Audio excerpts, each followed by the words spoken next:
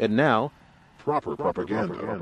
Watch it. Pull my mic back. You like that? Journalists with journalists too. We can strike back. Hardcore reporters with orders from headquarters. Behind enemy lines, sidestepping the borders. For those of you just tuning in to Civic Cypher, I'm your host, Ramses Ja.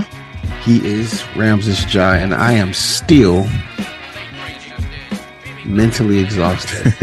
Sorry. Emotionally taxed. And, Q Ward, for those who care whose voice this is. Man, to segue from our lives into our topics for our show is a really heavy lift, man. Sure.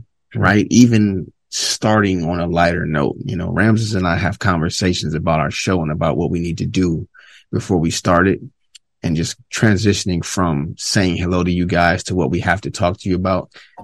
It's a lot, man. It's a lot. And we are definitely going to keep talking about it. So stay tuned. We got more to come from our digest version of the Nashville shooting and so much more. But first and foremost, let's talk about becoming a better ally, BABA.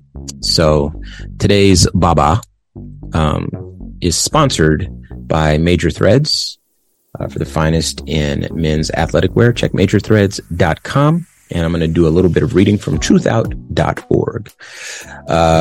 Today, we're going to give a shout out to somebody who's playing for the home team here.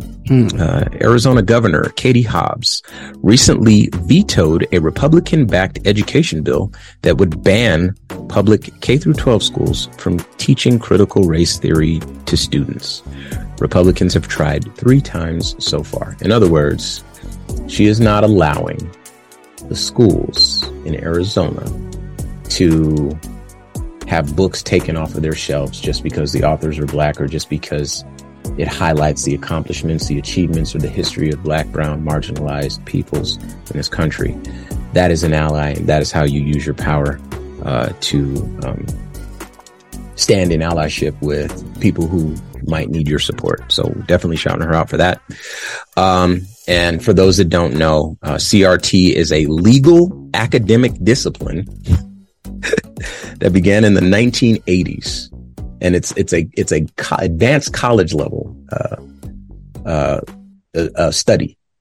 It's not elementary school stuff. That's called American history. But they're using that as code branding. Exactly. That's what I was going to read. People who are afraid of this thing they created. Yeah. And in fact, that was what it says. In 2020, the far right co-opted the term CRT, weaponizing it as a boogeyman in the latest culture war pushed by Republicans. And currently, more than 18 states have enacted policies targeting CRT, according to Education Week. Most notoriously in 2022, Florida Governor Ron DeSantis signed the Stop Woke Act, which prohibited educators from teaching lessons on race or LGBTQ issues. All right, back to Nashville. So we have a few questions, as promised. Before we get to the questions, let me paint a picture. This paints a picture quite well. Someone asked early on when the details were still coming out, did the shooter act alone? Right?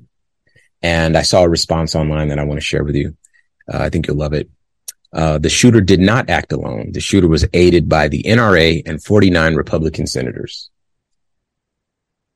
That is a fact.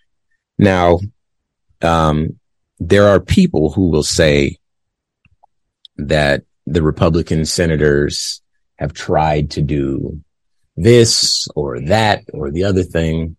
And most notably, Republicans wanted to put more police officers in schools, right? Put together a bill that puts more police officers in schools.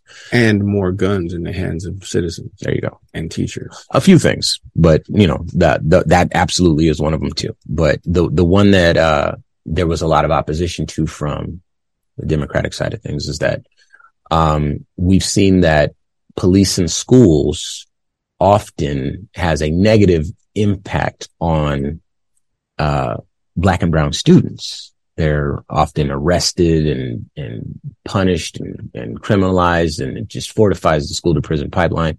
Our good friend Janelle Wood has a lot to say about officers in schools and how it's actually damaging Black and brown students in impoverished communities by having police officers in schools. In fact, the outcomes that folks were hoping to achieve, the opposite has been achieved. And so, again, whereas schools normally would discipline children the way in the traditional sense, when there are police at schools, now disciplining children becomes a criminal act. And you see 6-year-olds getting arrested and having to, go to court and that sort of thing. So, this is why there has been a pushback to that. Rather, the liberals, the Democrats in this country, have pushed for gun reform, because there is a difference between a school shooting and a mass shooting somehow. And everyone likes to point everything at school shootings, completely ignoring that people shoot up parades and people shoot up grocery stores and people shoot up movie theaters and whatever else they can shoot up. And that we have a gun problem in this country. As I mentioned earlier in the show, this is the 130th mass shooting of the year. I didn't say school shooting, mass shooting. And just because I graduated high school doesn't mean I want to get shot. We have a gun problem. And so, oftentimes it is, the right, facet of this country that's, very much opposed to adopting progressive gun laws. They're very much Second Amendment purists, but they leave off the part of the Second Amendment that says that we should have a well-regulated militia. They don't like the well-regulated part, but they do like the right to bear arms part. And so when I say, or rather when this person says, that the shooter did not act alone, was aided by the NRA and 49 Republican senators, that is the point that they were coming from. Rams, how many arms? Guns in this country? Like the right to bear, how many? I got 2. Right? Like, how many arms do we have the right to bear? Because the gun you bought in 1979 still works. Yeah. Right. So digging to get to the actual problem here, then you don't have to dig too deep. Yeah. Right. It's profit, like almost every other problem in this country. Sure. They sell it as protection. They use fear to churn up you needing to protect yourself more. Mm-hmm. So I know you got 2 guns already. I know you got 1 gun already that still works and will work forever. That's the really masterful thing about guns. Very simple. As a machine, as a mechanism, as long as it doesn't rust to decay, it'll work forever. So like the one you bought the last time you got scared, that's the one. Oh, there's guns from the 1800s that still shoot. They still shoot and will still kill. It's not like you'll just be hobbling around. Like, no, those guns kill as effectively as the ones you can buy new today. Yeah. So it's not this need to protect your family, because a pistol will do that. Mm. An AR-15 was not designed for in-home invader family protection. Yeah, it's a military. It's for war. It is as Ramses calls it, killing machine designed for war. Yeah. You don't need one at the crib. You definitely don't need 3 or 4. And you posing with your wife and your kids who also, okay, never mind. I don't want to pick on nobody. Man, listen. We can move on. And then I think you brought up the point that, actually we'll get there. So first question, what was the shooter's motive? So I don't want to read the shooter's name. That's just, I just don't feel good about that, but I'm sure you know the shooter's name by now. Because I want to be very respectful of the trans community, I don't want to misgender this person, because I want to be respectful of properly gendering people. And I believe that this person used he, him pronouns. And so for the purposes of our conversation, we will describe this shooter as a he or a him. However, the news reports suggest that this was a genetic biological female that carried out the shooting. This person was a 28-year-old former student of the school. Nashville Police Chief John Drake said at a news conference This would have been Tuesday. The shooter had left behind a manifesto, Drake said, which included a map of the school with details about how he would enter and carry out an attack. So the motive of this shooter, I cannot begin to imagine what would get a person to go that far. But I suspect that it might be a response to hate. Again, I'm not justifying it. I'm just saying that there might be something there. If this person is a transgender individual, been pushed to the edge because of recent events, maybe there's something there. I don't know. Again, taking that out on children is perhaps the most heinous thing that a person can do, and innocent people. And, the janitor, we saw the janitor was a black man, and that felt unfair too. But if we're looking for a motive, maybe that's what it is. So that's one of the questions that, we thought about. And this also, a lot of this reading and research came from NPR.org. I want to make sure I shout them out. Another question. Could police have confiscated the shooter's guns? And I think that this is kind of where you were with what the statement you were making earlier. So I'll read this. In actuality, the shooter had legally purchased 7 firearms from 5 local gun stores. 3 of those weapons, including 2 assault-style firearms, were used in the shooting. The shooter was under a, quote, doctor's care for an emotional disorder, but law enforcement knew nothing about the treatment. And then it goes on to say, in some states, so-called red flag laws empower law enforcement to confiscate weapons due to mental illness or concerns from relatives. So could police have confiscated the shooter's guns? If the Republicans in Tennessee hadn't voted against, there you go, laws that would have made that the case, yes, they could have. Something I read that you can't go to like a CVS and purchase like some sort of medicine and then go to another, like a Walgreens, and purchase more of the same medicine, and then go to another store and purchase the same medicine, because it will throw up a red flag. Like, this is what people who are wanting to unalive themselves might do. They might get a bunch of pills because they can't get them all in the same place. So there's systems in place that prevent you from going to multiple locations and stocking up on whatever this medicine. And I don't know the details on how to do this, but I was reading this. And I was reading this, the person who had compiled this information was doing so in an attempt to suggest that it is possible to put together an alert system for people who are going from this store to the next store to the next store to buy guns, because it exists for this, whatever this medicine was. And, I think that it's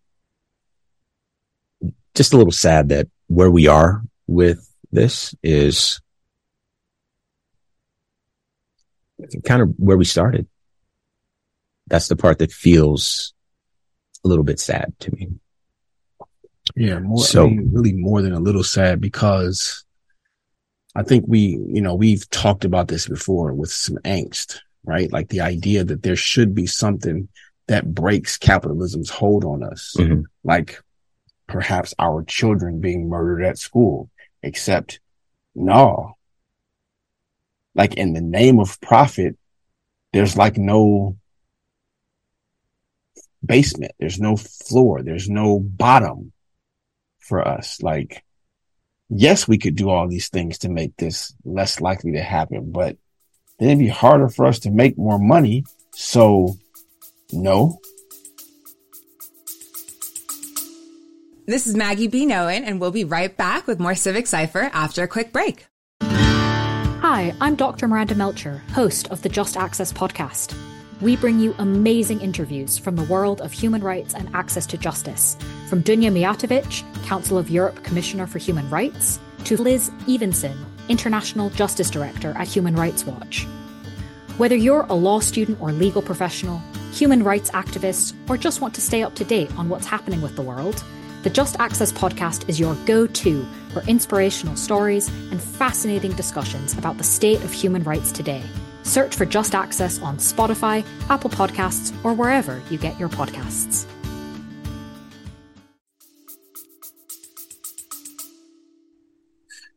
And, you know, I think the craziest part about this whole thing is that I think you said this, you made this point before, that once Sandy Hook happened and we saw that children were on the menu and nobody was. And I have to say this, white children. Mm-hmm. Once white children being murdered, I'm using that word very intentionally, very deliberately, because that's what it is. Not just children being murdered, because the country has shown us for a long time that if those children look like Ramses and myself, no, they weren't really moved by it. Yeah. They actually use the way that our skin reacts to vitamin D and melanin as a reason why maybe we deserved to be shot down or killed. Or look what they do to each other. So why should we care? Mm. But once the other side showed us that even their children being murdered wouldn't sound an alarm and cause any type of change or reform, at that moment, to me, mentally, we're doomed. Well, because if not that, then what? Man, we're in a bit of a situation here. All right. Now, again, I want to remind you, this is Civic Cypher, and all these things are connected. Okay. We're going to do a little bit of a pivot here because the next question that I want to ask is kind of important.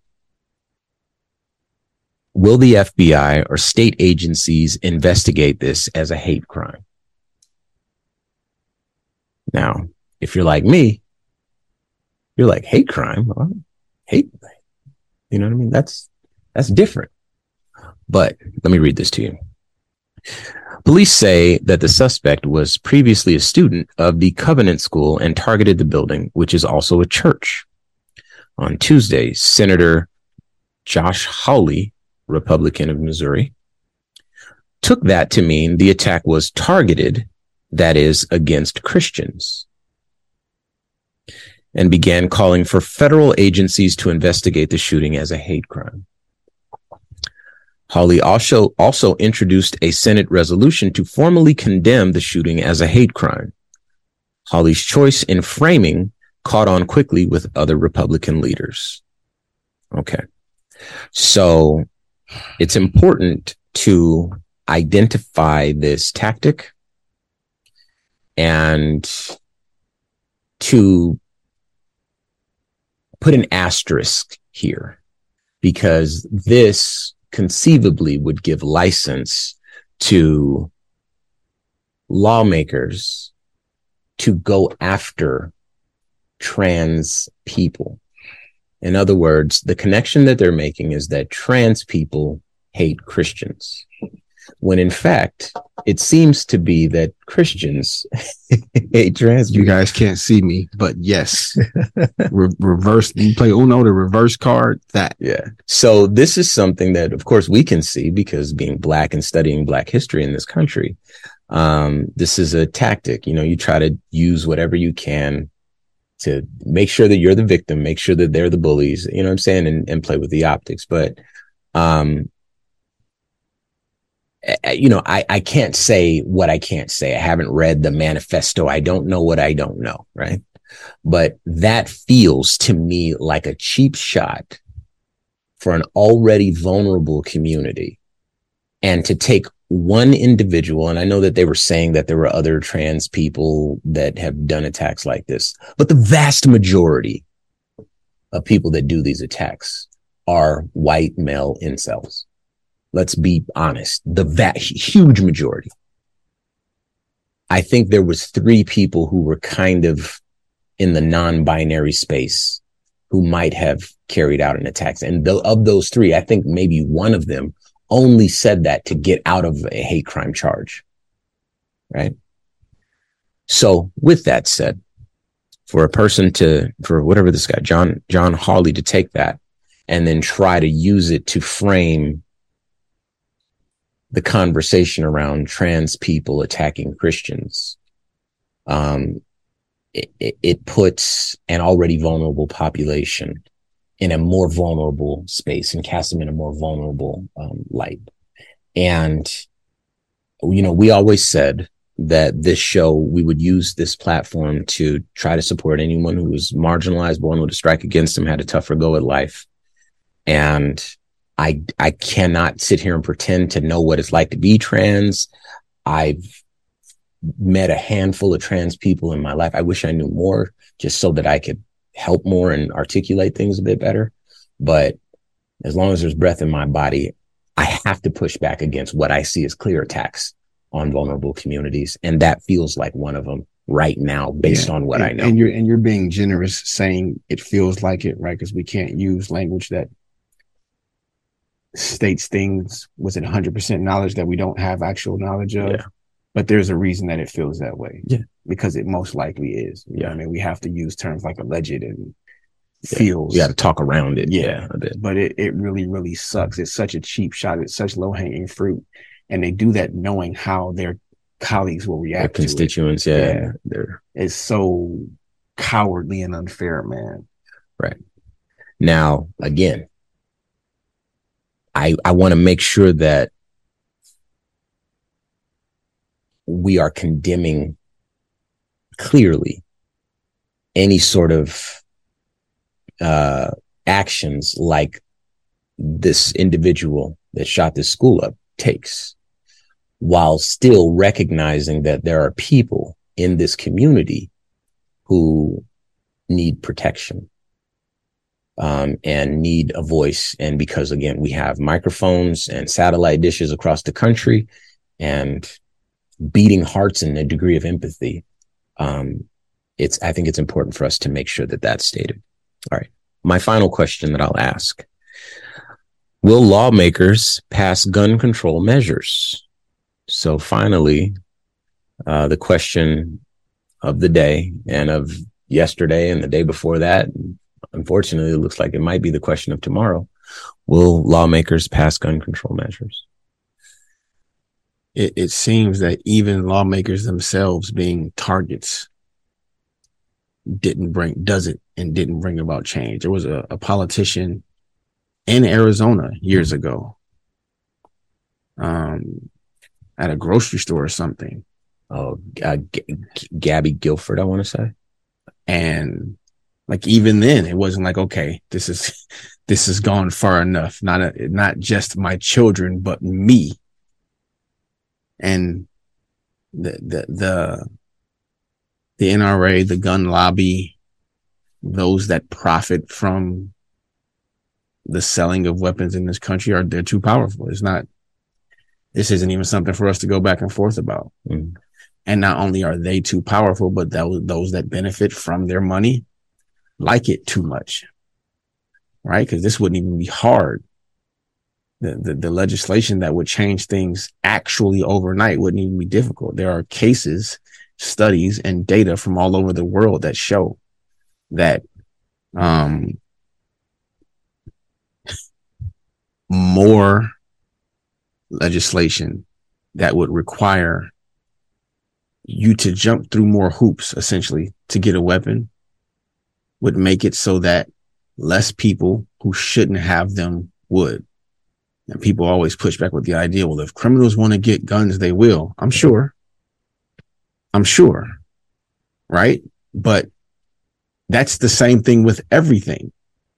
People who have no issue with breaking the law to get things, that break the law to get things, will continue to. We know that. Mm-hmm. We're talking about when they don't have to.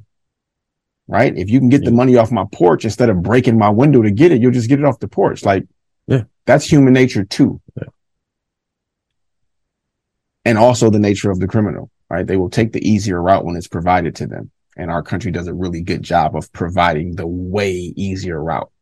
You can just go to the store and buy an assault rifle. Or you can buy 5 of them in a row, not trip off any alerts or anything like that. So Again, we wait and see, but shout out to the officers that got in there and got busy. Credit where it's due. All right. Okay, it's time for the Way Black History Fact. Today's Way Black History Fact is sponsored by Underground Beach Club. From the streets to the beach, the finest in beachwear, visit undergroundbeachclub.com. All right, as promised, the former slave turned cop who made the only official arrest of a sitting U.S. president in history. I'll read. William West made the difficult call to hold the head of the United States responsible for dangerous behavior in a residential neighborhood. These days, American presidents and allegations of breaking the law are in the headlines nearly every day. However, in the nearly 250-year-old United States, there has only been one known instance of a sitting president being arrested. This was made by a police officer named William H. West, a former slave who took Ulysses S. Grant into custody in 1872 after catching the head of the nation speeding down a Washington, D.C. street on multiple occasions. West was born in 1842 in Maryland, where he and his family were held as slaves. When the Civil War, 1861 to 1865, came around, the young man enlisted in the Company K, 30th United States Colored Infantry, seeing action in the conflict that led to the abolition of slavery. During Reconstruction, which was 1865 to 1877, when former slave states were integrated in accordance with the federal expectations, West obtained a position as a policeman in Washington, D.C. in 1871. One of two black cops at the time, he gained a reputation for his gentlemanly behavior and affinity for good, fast horses. It was also during this time that he married. He and his wife, Kate, went on to raise 6 children. The arrest that West became known for was one that he made of President Grant in 1872. The policeman was following up on recent complaints of speeding horses by conducting a foot patrol around 13th Street. Suddenly, he noticed a horse and buggy traveling up the street towards him, and at what he considered a rate of speed that was unsafe for the residential neighborhood.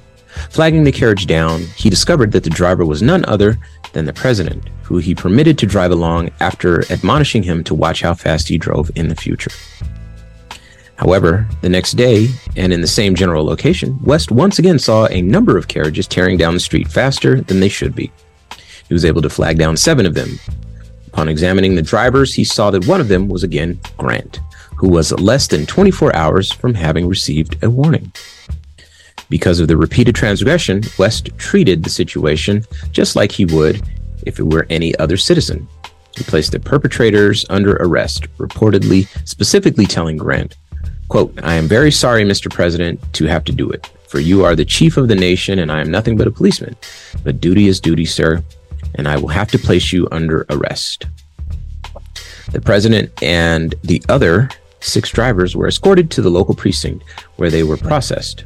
Grant was released after paying a $20 bond that was forfeited, as he didn't show up at the hearing the following morning, thus resolving the matter for himself.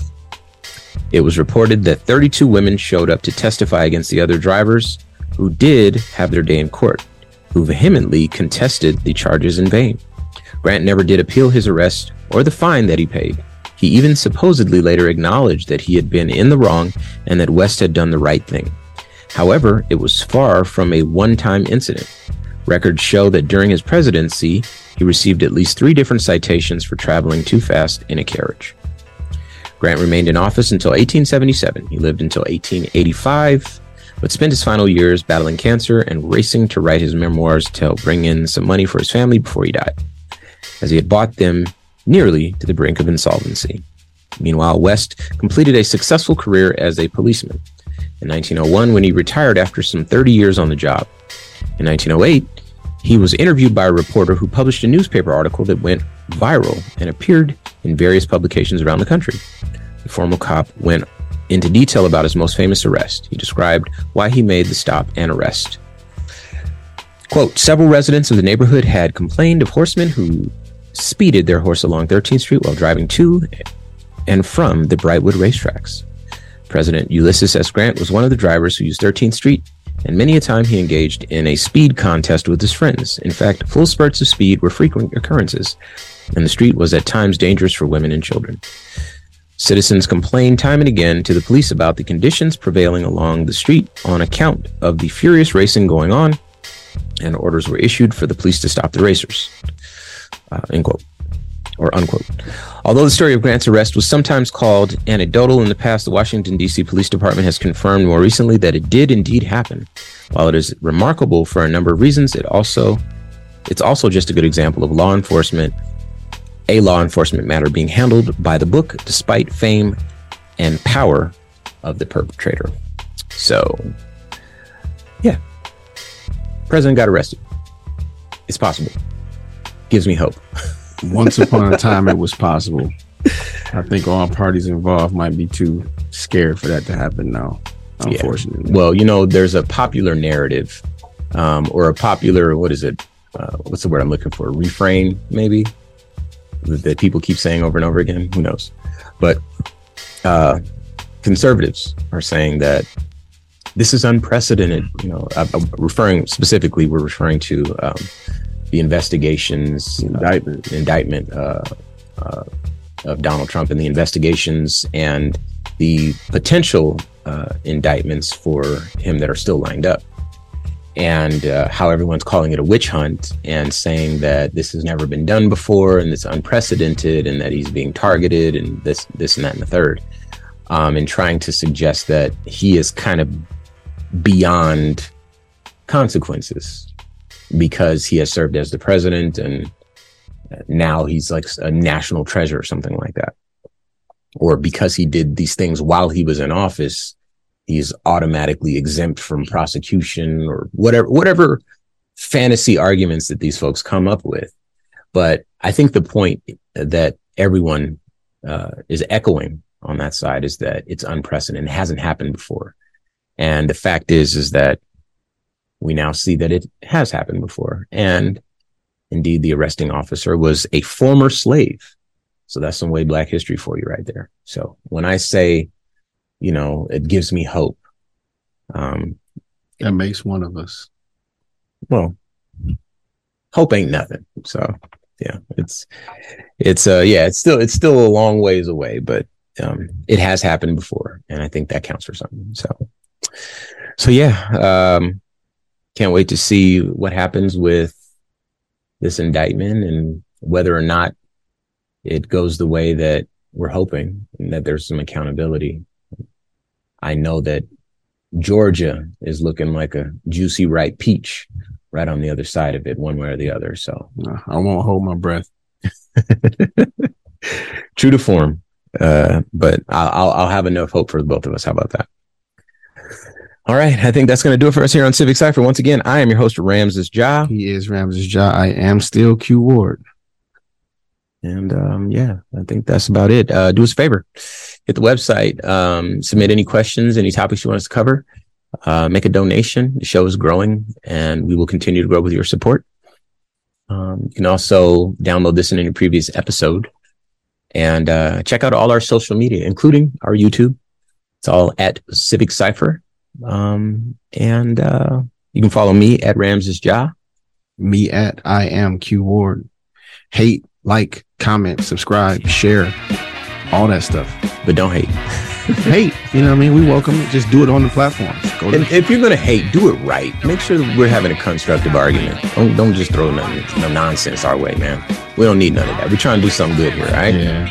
Until next week, y'all. Peace. Hey, yo, we handle it. These brothers are fabulous. Dilated, showing you what rhyme travel is. Worlds is spittoons from sunlight to moon. Busting off stage like gunfight saloons. Pull my mic back, you like that? Journalists, we're journalists too. We can strike back. Hardcore reporters with orders from headquarters. Behind enemy lines, sidestepping the borders. With press passes We bring it to you as it happens. The streets love my crew for music and rapping. Street commander / beat expander, here to fight the slander with the proper propaganda. What's happening? You got a question, then ask it. The news is just a TV show, get past it. And this from a quiet wartime journalist. Headlines, wake up, refuse and resist. Like this, like this, like this, like this.